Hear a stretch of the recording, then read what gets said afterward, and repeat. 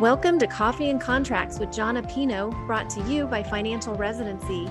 John owns Contract Diagnostics and is an expert on physician contract negotiation and compensation review.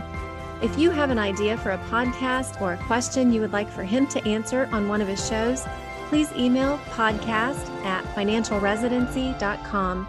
Now grab your cup of Java and get ready for Coffee and Contracts with John Apino. Hey, everybody, this is John Apino again with Coffee and Contracts for everybody out there in financial residency.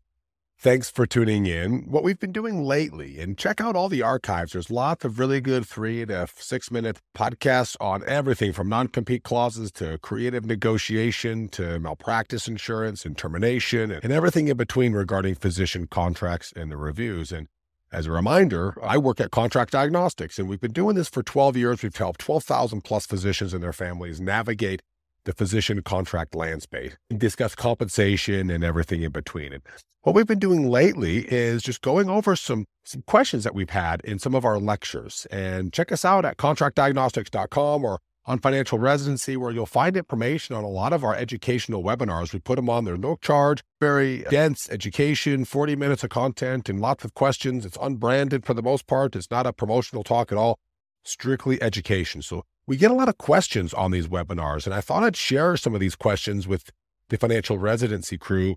And I figured if it was somebody's question on a big webinar, it might be someone's question out there. So one of the questions that we're going to talk on today is, it just says, the letter of intent for academic job, should it include what happens to your salary after the guarantee period, or is it specified in the contract only?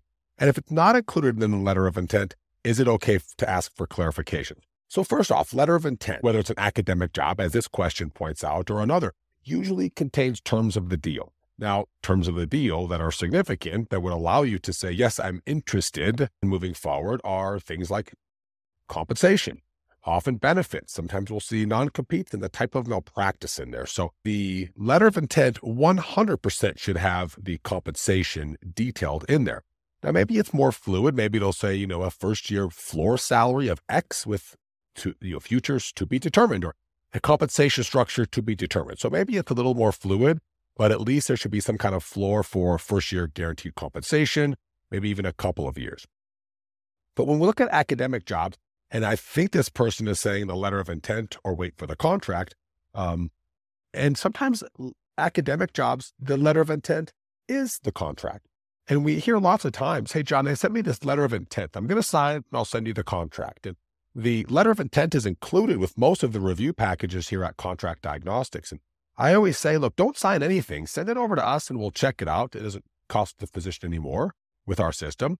And we'll look at the letter of intent from the academic institution, and it's the contract.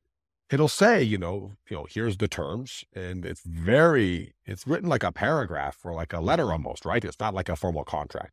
And at the end, it'll say, by signing here, you accept the employment, and, we'll start the credentialing process, so to speak. And that's it. So this position may say, look, I have a letter of intent. I don't know if I'll get a contract. It doesn't say anything about compensation. Should I clarify? And 100% yes, you should always clarify everything compensation. Make sure that you understand what the first year compensation is, the second year, the third year, if there's bonuses, what the metrics are, what the averages are, if a signing bonus and all the financials, they should all be in the letter of intent. So this is the time to negotiate the terms of the deal, including financials and anything else that's included in the letter of intent, if vacation, if malpractice, if non-competes are in there. All of that is on the table as the as the letter of intent is presented to you. So if you have a question, please email it in to Tammy at financialresidency.com or reach out to us at Contract Diagnostics, or of course, join us for one of our webinars. But thanks for joining for an episode of Coffee and Contracts, and I look forward to doing more with you all. Thank you for listening to Coffee and Contracts with John Apino. If you need a contract reviewed or want to know if you're being paid fairly, go to contractdiagnostics.com. See you next time.